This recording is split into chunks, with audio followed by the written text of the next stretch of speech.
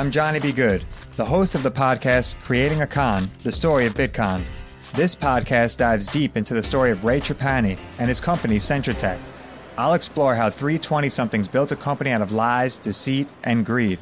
I've been saying since a very young age that I was going to be a millionaire. If someone's like, oh, what's your best way of making money? I'm like, oh, we should start some sort of scheme. Listen to Creating a Con, the story of Bitcoin on the iHeartRadio app, Apple Podcasts, or wherever you get your podcasts. Every family has an origin story, one passed down through the generations. Mine happens to be a mystery involving my great-great-grandmother left behind in Sicily. I'm Jo Piazza, and my new podcast will transport you to the gorgeous island of Sicily as I trace my roots back through a whodunit for the ages. Listen to The Sicilian Inheritance on the iHeartRadio app, Apple Podcasts, or wherever you get your podcasts. Bring a little optimism into your life with The Bright Side, a new kind of daily podcast from Hello Sunshine, hosted by me, Danielle Robay. And me, Simone Boyce. Every weekday, we're bringing you conversations about culture, the latest trends, inspiration, and so much more. I am so excited about this podcast, The Bright Side. You guys are giving people a chance to shine a light on their lives, shine a light on a little advice that they want to share. Listen to The Bright Side on America's #1 podcast network, iHeart. Open your free iHeart app and search The Bright Side. Welcome to Season 9 of Next Question with me, Katie Couric. I've got some big news to share with you in our season premiere featuring the one and only Kris Jenner. Oh my gosh, congratulations. That is very, very exciting. And that's just the beginning. We'll also be joined by podcast host Jay Shetty, Hillary Clinton, Renee Fleming, Liz Cheney, and many more. So come on in, take a break from the incessant negativity for a weekly dose of fascinating conversations. Some of them, I promise, will actually put you in a good mood. Listen to Next Question with me, Katie Couric, on the iHeartRadio app, Apple Podcasts, or wherever you get your podcasts.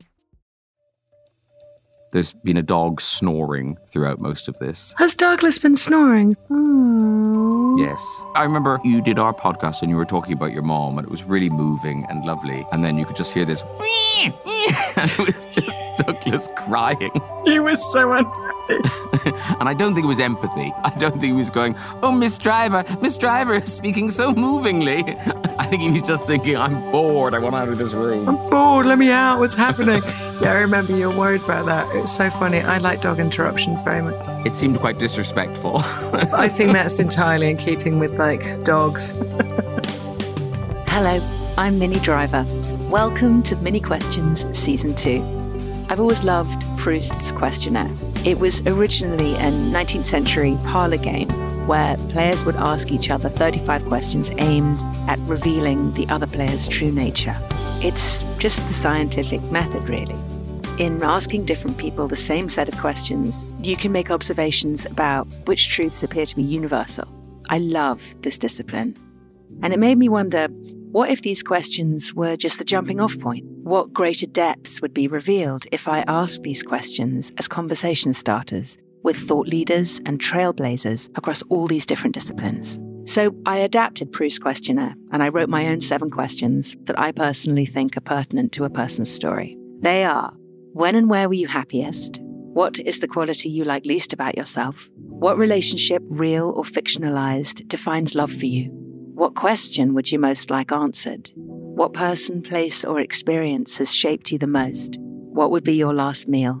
And can you tell me something in your life that's grown out of a personal disaster? And I've gathered a group of really remarkable people, ones that I am honored and humbled to have had the chance to engage with. You may not hear their answers to all 7 of these questions. We've whittled it down to which questions felt closest to their experience or the most surprising or created the most fertile ground to connect. My guest today is the polymorphous wonder that is Graham Norton. Graham is perhaps best known for his chat show, The Graham Norton Show, for the 8 books he has written, for the radio shows he presents in the UK, and on and on and on. Because the thing for me that makes him so known is this extraordinary wit and spirit that just runs through every single thing he does. I can't tell you how many times I've been on his show over the years, but it's quite a few. And I will tell you that chat shows can really be a bit uphill, but I long to go on his show because I have never laughed so much in my life. After you've listened to this episode of my podcast, please just Google funny racehorse names, The Graham Norton Show, and you will see me genuinely crying with laughter at the hands of a merciless Graham. It's quite hard to become a national treasure in the UK, but Graham is one, and everyone knows it. I always feel better for having talked to him, and this interview right now proved to be no different at all. Where and when were you happiest? I do know this, but I always kind of think, I remember when I was a kid, there was a Peanuts cartoon. I loved Peanuts when I was a kid, but it's kind of weirdly deep for kids. I think it's Charlie Brown and Lucy maybe talking, Charlie Brown and someone else talking. Somebody saying, you know, in every life, one day will be happier than all the other days. And the other little child is going, yes. And then the first child goes, what if you've had it? And as a child, you know, that sort of blew me away because that just seemed the saddest thing in the world. That if you're 11 and you've had your happiest day, the rest of your life is lived out not as good as that. So I think you've got to live your life assuming your happiest days to come. I think that's very smart. Oh my God, it's so existential, Peanuts, isn't it? Yeah, that is so deep for a little children's cartoon. And it hit me to my core. That just seemed like meaning of life level of revelation. Happiest day might have happened. The answer to your question is I had a wedding weekend this summer in Ireland. Your wedding? My wedding. Yes, my wedding. We got married already, but we had this weekend and, you know, there were party planners and there was this going to happen, this is going to happen. People were flying in. But of course, then the airports were all messed up. COVID was still around. You know, I picked these party planners basically out of the phone book. So they're telling me, oh yeah, we'll do this. And you're thinking, I hope you do, because I've no idea. Anyway, the weekend could not have gone better. We got amazing weather. The moment I was happiest was with my husband just as the party was drawing to the close on the Sunday, where, you know, we were surrounded by our friends still. It was a beautiful night. The lights were all in the trees. The music was playing. And it was just, I didn't need to worry about how the whole weekend was going to go anymore. I didn't need to worry about the catering or the performers or the weather or people getting there. In that little, probably 15-minute window at the end, I could just be happy. In that little tail end of all the anxiousness and the planning, I felt supremely content and loved and loving and all those good things. And all the anxiety and the worry actually qualifies and probably has a huge amount to do with how happy you felt. Yes, actually, you're absolutely right. It is a correlation. All the things that could have gone wrong didn't. Yeah. Yeah. I wonder if there are people who, when they die, feel that. Literally, when all the stuff is done, it's like, oh, phew. You know, I'm 98 and God, I don't have to do another Christmas. On a different level, I see that with people on my chat show all the time. What do you mean? At the very end, they're really happy? Well, they're kind of very happy, but also disappointed because they were worried for the whole show. Sometimes I'll have a newbie, someone who's just in their first movie or their first single or whatever. Yeah. And because I'm such an old blag, I've been sat there for donkey's years, and I'll suddenly realize, oh, you're really nervous. You know, you kind of, you just want to hug them and kind of go, oh, really? You shouldn't be nervous about this. Trust me, so many worse things are going to happen to you. This is not one of them. Yeah, this is one of the good things. Trust me, newbie. This is a highlight. Oh my God. And I feel they were worried for the whole show that it was going to go wrong, or they're going to say something stupid, or I was going to ask them a weird question, or I was going to make them look foolish. And then you see them at the end kind of going, oh, I could have just enjoyed that. I could have just let go and enjoyed that. And I wonder if people think that on their deathbed.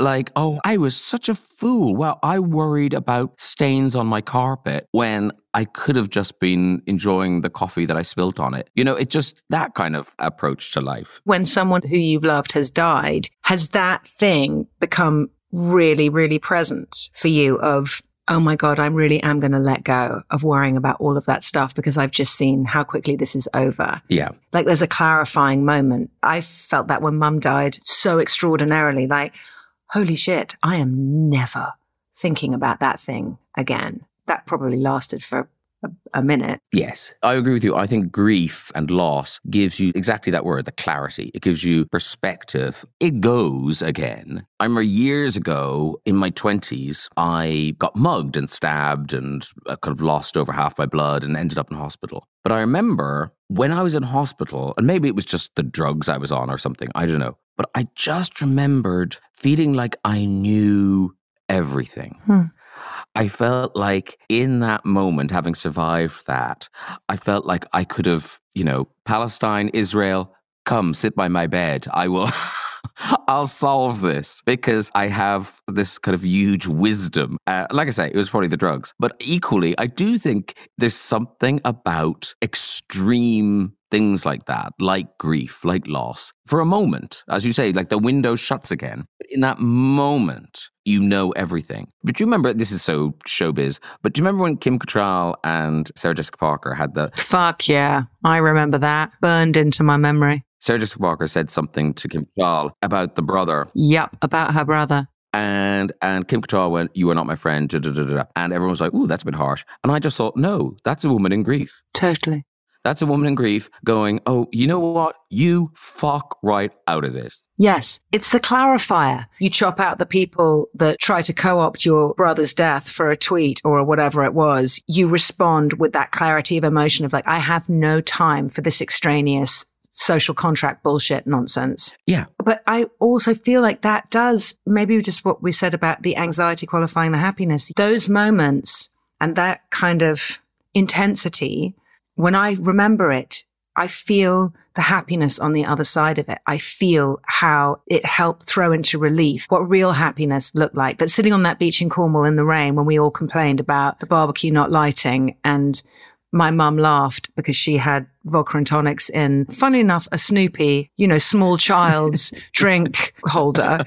All that happiness is just more clearly defined by all that worry or anxiety or angst around certain things. And I'm kind of fascinated by that. But that is part of, I suppose, the fundamental duality of being alive. It is, but also I think an extreme thing like that, all that wanging on, living in the moment. Wanging on?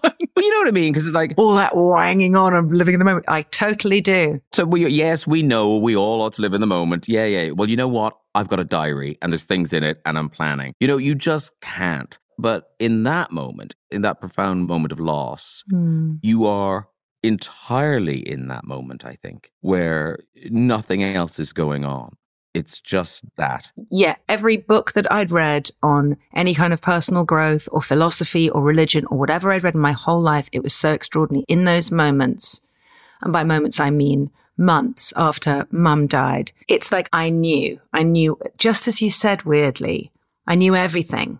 I knew all of the things that mattered, all of the things that actually held meaning, all of the things that I wanted to let go of. It was so incredibly clear. There's an extraordinary gift in that. There's not much that's good about when your mum dies. And I would only say that just in terms of like observing stuff that happens. But I do believe in the clarifying power of grief and the definition of happiness. I went to see Gary Barlow from Take That, who, if people are in America, they may not know Take That, but he was a young kid in a boy band, and then they disappeared. He had a horrible time, and then they came back and were hugely successful.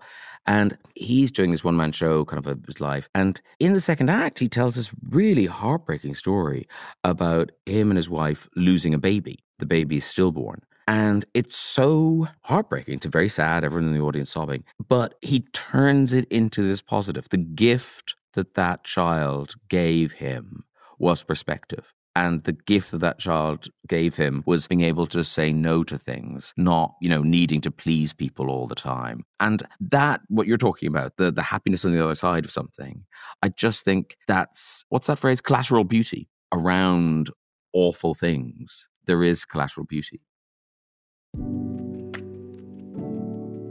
Will you tell me what relationship, real or fictionalized, defines love for you? Ooh, now. It's fictional, but it was profound when I watched it, and it's still kind of profound because I think there's a kind of a purity to the love in this, and it's Elliot and E.T. The love between those two because so much of it's unspoken. So much of it isn't thought about or expressed or figured out, or, you know, the way in relationships, there's a kind of not a game, but a kind of a dance, a sort of choreograph thing between you before you get to love and staying in love. And there's something so pure about the love between that little boy and the alien. And the fact that, you know, one of them's an alien makes it really lovely. And his heart lights up like a bedside lamp. You can't get better than that. I mean, I love Jono, but if his heart lit up like a bedside lamp and I could read by it, I would love it if my boyfriend's heart lit up. Like, I'd be like, oh, God, keep that going. I can turn my phone off. I'll just turn this way, darling. Hold on. Yeah, no. Oh, that's lovely. So like a campfire. Oh. Also, you know what's beautiful about Elliot and E.T.'s relationship as well is that Elliot, his love doesn't waver when he knows E.T.'s got to go. Yeah. He doesn't sort of stop helping him. And it doesn't diminish the love, that notion that one person is going to really lose out. Because I don't think E.T. would really think twice about Elliot after he's gone back home, frankly. Because home is obviously his passion and what defines love for him. It's all he talks about when he does say anything. But also, isn't there something about that because E.T. nearly dies? Yeah. So Elliot thinks he's lost E.T. and then he comes back to life. And then I think that allows Elliot to let him go because it's so lovely that he's alive. I don't care if you're alive and not living with me, but I'm so happy you're alive. You're absolutely right. It's a really beautiful, pure expression of unconditional love, that relationship. Yeah, I think you should stop asking this question now because I think I've given the proper answer. I think I've solved that question for you there. I've solved for that. Cross it off. Yeah, it's Elliot and E.T. Thank you. Thank you. Good night.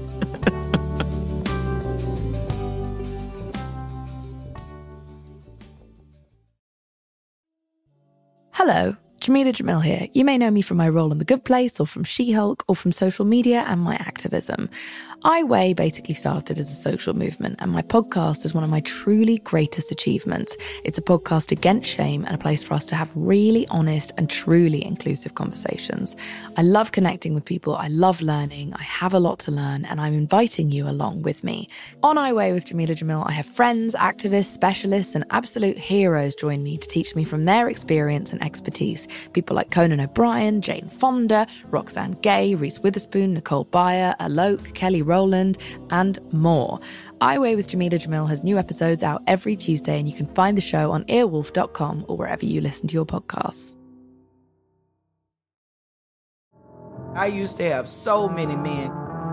How this beguiling woman in her 50s, she looked like $1 million, with zero qualifications, she had a Harvard plaque, tricks her way past a wall of lawyers and agents. She's got all of these Maseratis and Bentleys all in the driveway. Is it like a mansion? Yes, it's a mansion that this queen of the con uses to scam some of the biggest names in professional sports out of untold fortunes. About $6 million. Approximately $11 million. Nearly $10 million was all gone.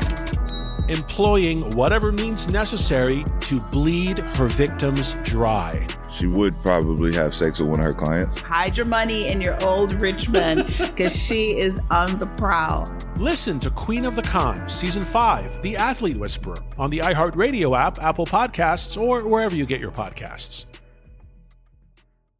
Danielle Moody here, host of the Woke AF Daily podcast. We've been with iHeart's Outspoken Network for a year, and what a year it has been. Every weekday, I navigate our rapidly changing world alongside our series of fabulous expert guests. As we head deeper into 2024 and yet another life-changing election cycle, Woke AF Daily is here to keep you sane and woke.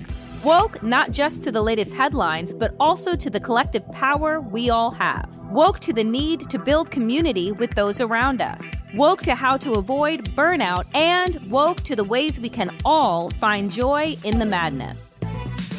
Make Woke AF Daily with Danielle Moody your podcast destination for 2024 election news and analysis. And tune in to hear the ways I am working to stay grounded amidst it all. Listen to Woke AF Daily Season 5 on the iHeartRadio app, Apple Podcasts, or wherever you get your podcasts. I'm Tamika D. Mallory. And it's your boy, Mysonne the General. And we are your hosts of TMI. New year, new name, new energy, but same old us. Oh, yeah. And catch us every Wednesday on the Black Effect Network, breaking down social and civil rights issues, pop culture, and politics in hopes of pushing our culture forward to make the world a better place for generations to come. But that's not all. We will also have special guests to add their thoughts on the topics, as well as break down different political issues with local activists in their community. If you like to be informed and to expand your thoughts, listen to TMI on the Black Effect Podcast Network, iHeartRadio app, Apple Podcasts, or wherever you get your podcasts. That's right.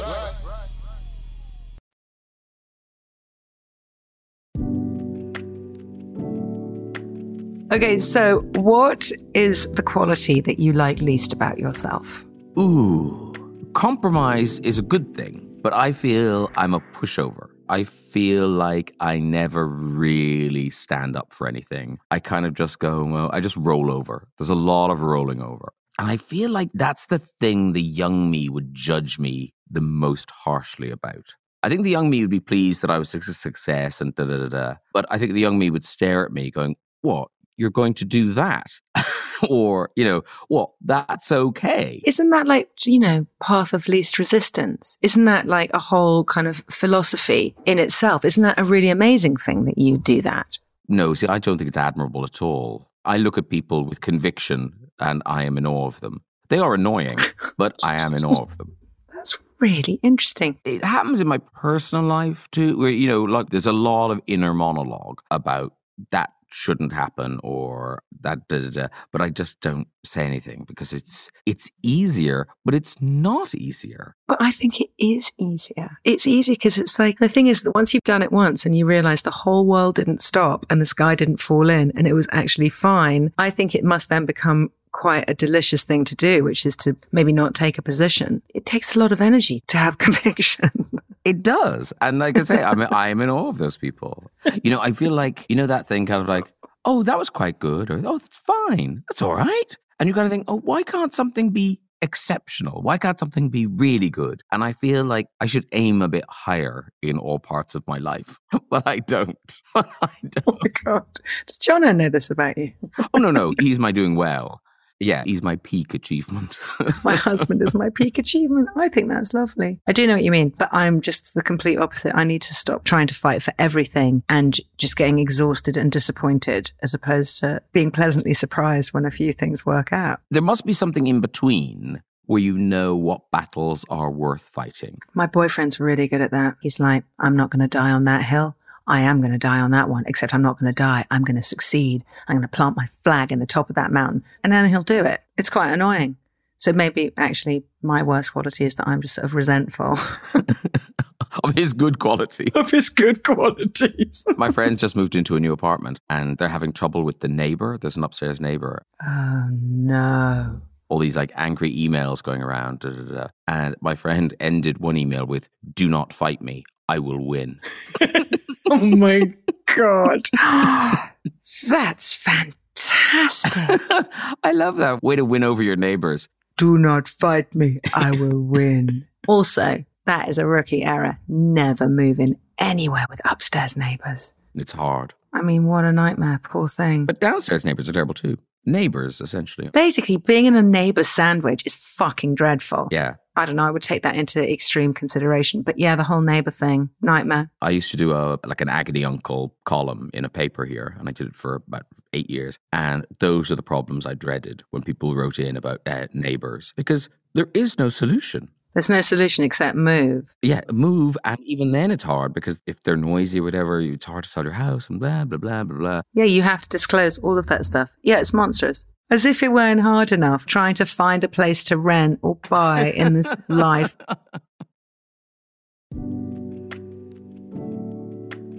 Now, what question would you most like answered? I remember, and I'm sure all kids do this, where you lie on the grass and look up. Yeah. And, you know, the clouds move, but you think that's the earth going. And then you look beyond that into the blue. And it's just that, even as an adult, you stop thinking about it. But as a child, that is such a kind of mind fuck. There must be a there, but there is no there. It goes on forever, and you think, but it can't go on forever. There has to be, you know, I still don't understand it. But do I want that question answered? I mean, no, because I think it would bore the bejesus out of me. I think, I would just like, someone would start explaining to me our place in the cosmos or the concept of infinity, and I would find myself slowly looking away. Oh, there's someone I know. I wonder what's for dinner. Was that my phone? And that is the origin of the universe. Oh, cheese toasty. You know what? I'm just thinking, the one thing I would quite like to be able to do, I would quite like to be able to read dogs' minds. I know they're probably quite easy to read. You know, can I fuck it? Can I eat it? But I... Oh, could it scratch my tummy? Oh, there's that, yes. And can I eat that hand or fuck it?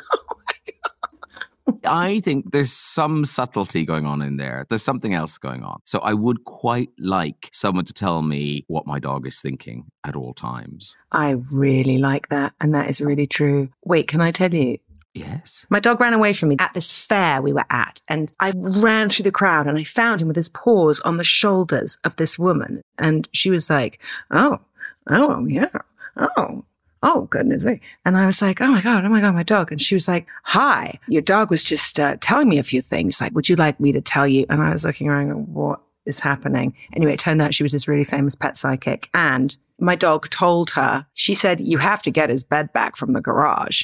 And I'd literally got him a new bed the day before and thrown out his old one. And it was upstairs in the garage where I lived, waiting to be taken away. And he told her that. And then the other thing he told her was that my sister used to take him to work, and my dog had most of his tail missing from a terrible accident with the door. And my sister's boss used to call him Stubber. His name was Bubba, and he used to call him Stumpy Stubber. And he didn't like that. And he told the pet psychic to tell him to fucking stop calling him that. Wow. It was heaven. They couldn't have known. She couldn't have known that. How could she have known that? We had a pet psychic on the TV show years ago. And this woman, she was literally from the audience and actually had a dog. And the dog told the psychic that the woman needs to put carpet back in the bedroom because he can't jump on the bed anymore because he can't get purchase on the wooden floor. And the woman, you saw the woman's face. She was just like, honestly, I think she thought we'd broken into her house and taken pictures or something because she had just taken up the carpet and put in laminate. Oh my God. And I also love the fact that dogs aren't like, I want you to teach me the secret of the universe and take me on Concorde. No. Have you seen that woman on Instagram who thinks her dog can talk to her? Wait, when it hits the buttons? Yeah. Yes, I've seen her a lot. It's fantastic. I like the way if it just hits table and sleep. You dreamt about a table? You dreamt about a table? You are so smart. Well, a major UK supermarket now sells a set of 4 of those little things. Does it say fuck, eat?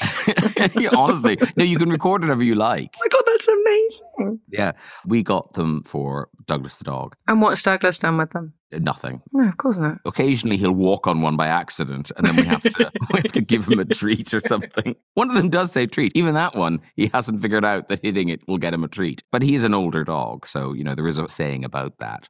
Also, it's like, not all dogs are like really smart. Like I've had very smart dogs and I've had really thick dogs, like really thick dogs. Some dogs probably aren't chatty. Some dogs don't want to talk to you. And they're like, look, love, there's a whole reason I can't talk. Like, stop trying to talk to me. That's what this life is about. It was about silence, a vow of silence. Yeah. Look, just feed me twice a day. Like that was the arrangement. What's the buttons? Stop with the buttons. What's with the buttons?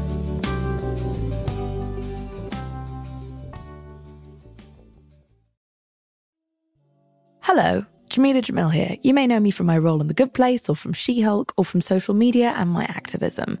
I Weigh basically started as a social movement, and my podcast is one of my truly greatest achievements. It's a podcast against shame and a place for us to have really honest and truly inclusive conversations.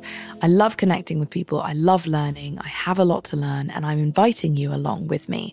On I Weigh with Jameela Jamil, I have friends, activists, specialists, and absolute heroes join me to teach me from their experience and expertise. People like Conan O'Brien, Jane Fonda, Roxane Gay, Reese Witherspoon, Nicole Byer, Alok, Kelly Rowland, and more. I Weigh with Jameela Jamil has new episodes out every Tuesday, and you can find the show on earwolf.com or wherever you listen to your podcasts. I'm Tamika D. Mallory. And it's your boy, my son, the General. And we are your hosts of TMI. New year, new name, new energy, but same old us. Oh, yeah.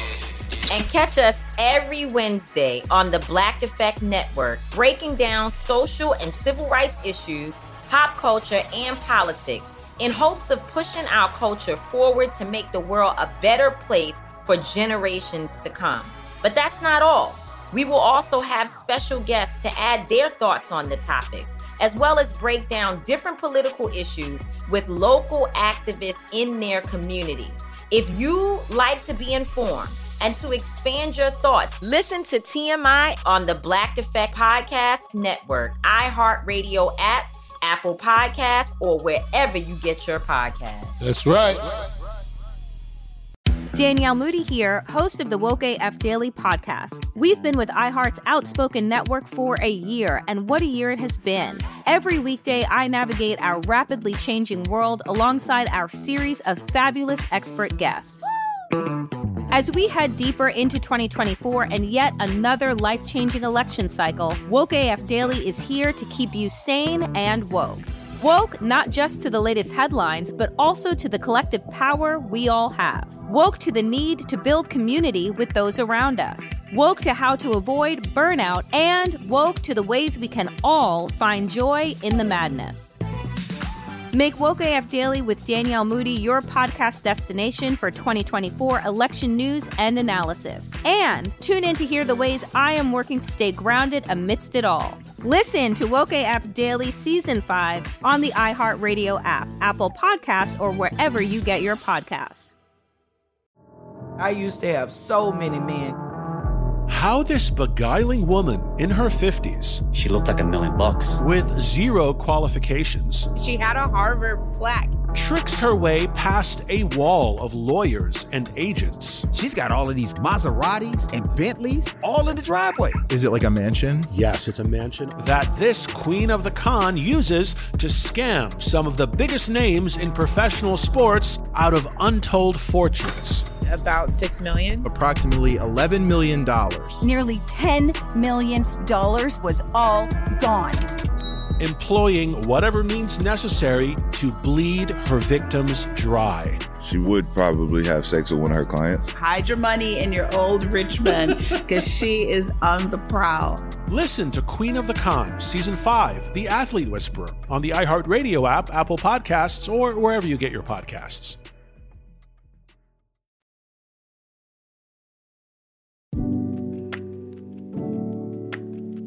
Now, what person, place, or experience most altered your life?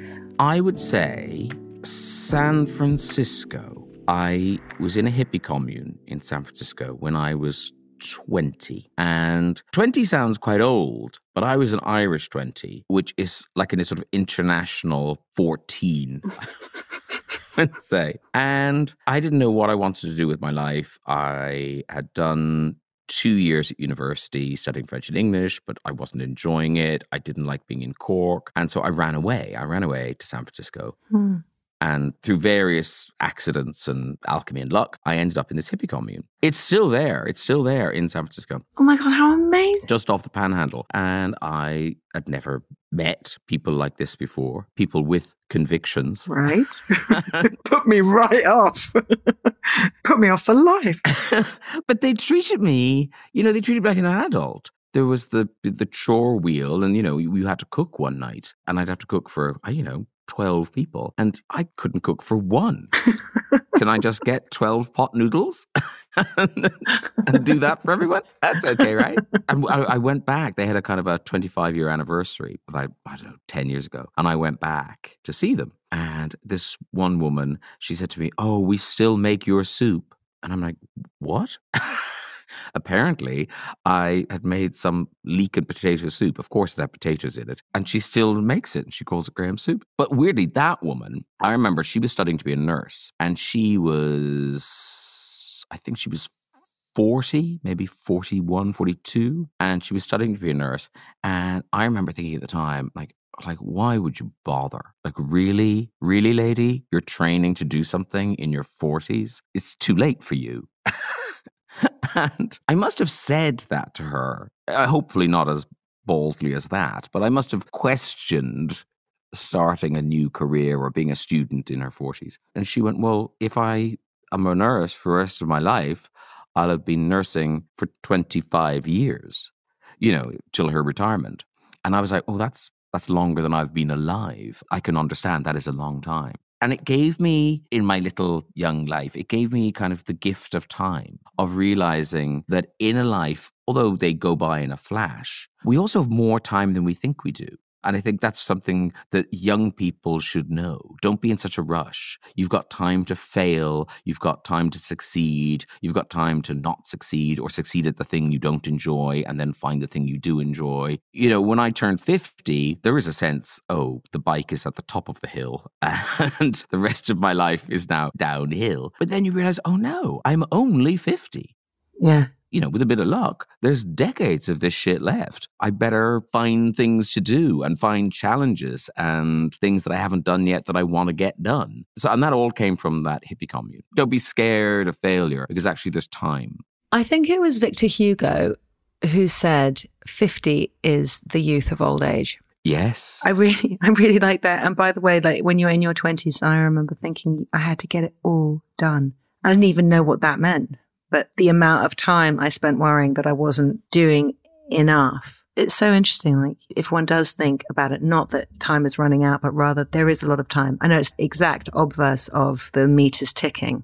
Yes. But also that thing that no time is wasted in a way. No, exactly. That if you find out that you hate doing something, it's going to help define what you do want to do. Yeah. I think that's brilliant for all of us actually to go, you've got a bit more time. You've got a bit more time than you think. Because how old were you when you kind of thought, I've made it? It was for about 15 minutes. But you thought it. It didn't happen in the moment. It happened when I sort of look back. I must say that I thought the zenith of like being on the red carpet with my mum and dad at the Oscars when I was nominated for an Oscar, they made it real. Like seeing them right there and like my dad squeezing my hand and not being flustered by any of it. Just seeing him sort of dadding in that insane environment. There was a lot going on that night, but looking back the next couple of weeks, I did go, actually, it's kind of what you said from the Snoopy cartoon. I was like, I'm not sure it's ever going to get better than that. I think I peaked. I think I succeeded. You don't feel that anymore. No, God, no, because that was this barometer that I'd set of what success looked like. Yeah. And once you get rid of that barometer, or beautifully or wonderfully, if you're lucky, that life will sort of teach you that success and failure are lovers intertwined. One is not bad and one is not good. You have to name them differently and you really start living. Once I started letting other things into my life that were great and amazing. I remember we had a reunion for drama school. I think it was a 25 or 30-year reunion. And of course, when you're kids at drama school, we were all kind of, teenagers, early 20s. And we only measured success in one way. Success was being a star or having your name up or working in theater or working in film and television. There was a whole group of people, 28 of us or something, and we all had one vision of what success was. And so to meet up 30 years later and realize how diverse success is. Yeah. Some people were still acting and that was their success. Some people were now artists. Some people had families. Some people had started businesses. There was one woman and she had an illness and she was in remission. So just being there was her success. Because I kind of thought, it'll be a weird day because some of these people will be, quotes, failures now. And I will be the only true star. They're all going to hate me, Minnie. They're going to hate me. And I felt so stupid because when I got there, I realized, oh, we've moved on. If we got in a little teletransportation device when we were in drama school and went to the future and found out that, you know, a couple of us were still in the industry and doing well, then it would have been a very bitter, horrible day. But the fact that you didn't. And the fact that we lived all that life in between and you got there and I was so struck by it.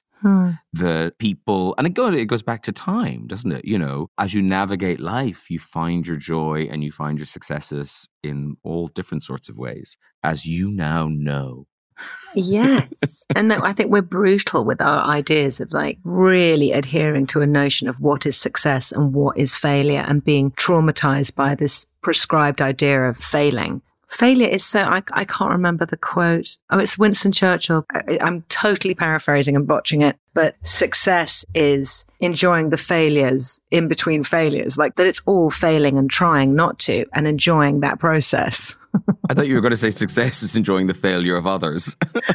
By the way, that would be something that Churchill could also have said. Yeah, he probably did. He probably did. It was so great. Thank you so much. Thanks for this, Minnie. It's been fun. Graham's fourth novel, Forever Home, is out now. And for our friends in the UK, Graham will be on tour to discuss the book through October 23rd. So if you've enjoyed hearing his musings, and I know you have, please do catch him live.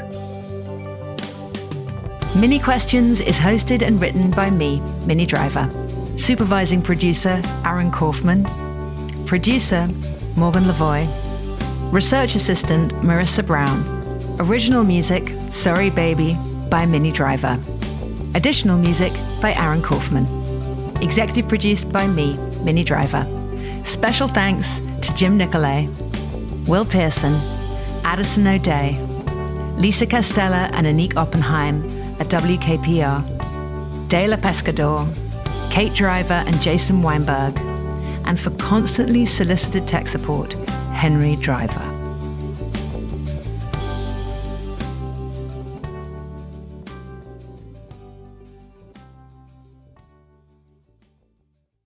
I'm Johnny B. Good, the host of the podcast Creating a Con, the story of Bitcoin. This podcast dives deep into the story of Ray Trapani and his company Centratech.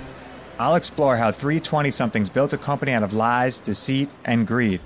I've been saying since a very young age that I was going to be a millionaire. If someone's like, oh, what's your best way of making money? I'm like, oh, we should start some sort of scheme. Listen to Creating a Con, the story of Bitcoin on the iHeartRadio app, Apple Podcasts, or wherever you get your podcasts. Bring a little optimism into your life with The Bright Side, a new kind of daily podcast from Hello Sunshine, hosted by me, Danielle Robay. And me, Simone Boyce. Every weekday, we're bringing you conversations about culture, the latest trends, inspiration, and so much more. I am so excited about this podcast, The Bright Side. You guys are giving people a chance to shine a light on their lives, shine a light on a little advice that they want to share. Listen to The Bright Side on America's #1 podcast network, iHeart. Open your free iHeart app and search The Bright Side. Every family has an origin story, one passed down through the generations. Mine happens to be a mystery involving my great-great-grandmother left behind in Sicily. I'm Jo Piazza, and my new podcast will transport you to the gorgeous island of Sicily as I trace my roots back through a whodunit for the ages. Listen to The Sicilian Inheritance on the iHeartRadio app, Apple Podcasts, or wherever you get your podcasts. Welcome to Season 9 of Next Question with me, Katie Couric. I've got some big news to share with you in our season premiere featuring the one and only Kris Jenner. Oh my gosh, congratulations. That is very, very exciting. And that's just the beginning. We'll also be joined by podcast host Jay Shetty, Hillary Clinton, Renee Fleming, Liz Cheney, and many more. So come on in, take a break from the incessant negativity for a weekly dose of fascinating conversations. Some of them, I promise, will actually put you in a good mood. Listen to Next Question with me, Katie Couric, on the iHeartRadio app, Apple Podcasts, or wherever you get your podcasts.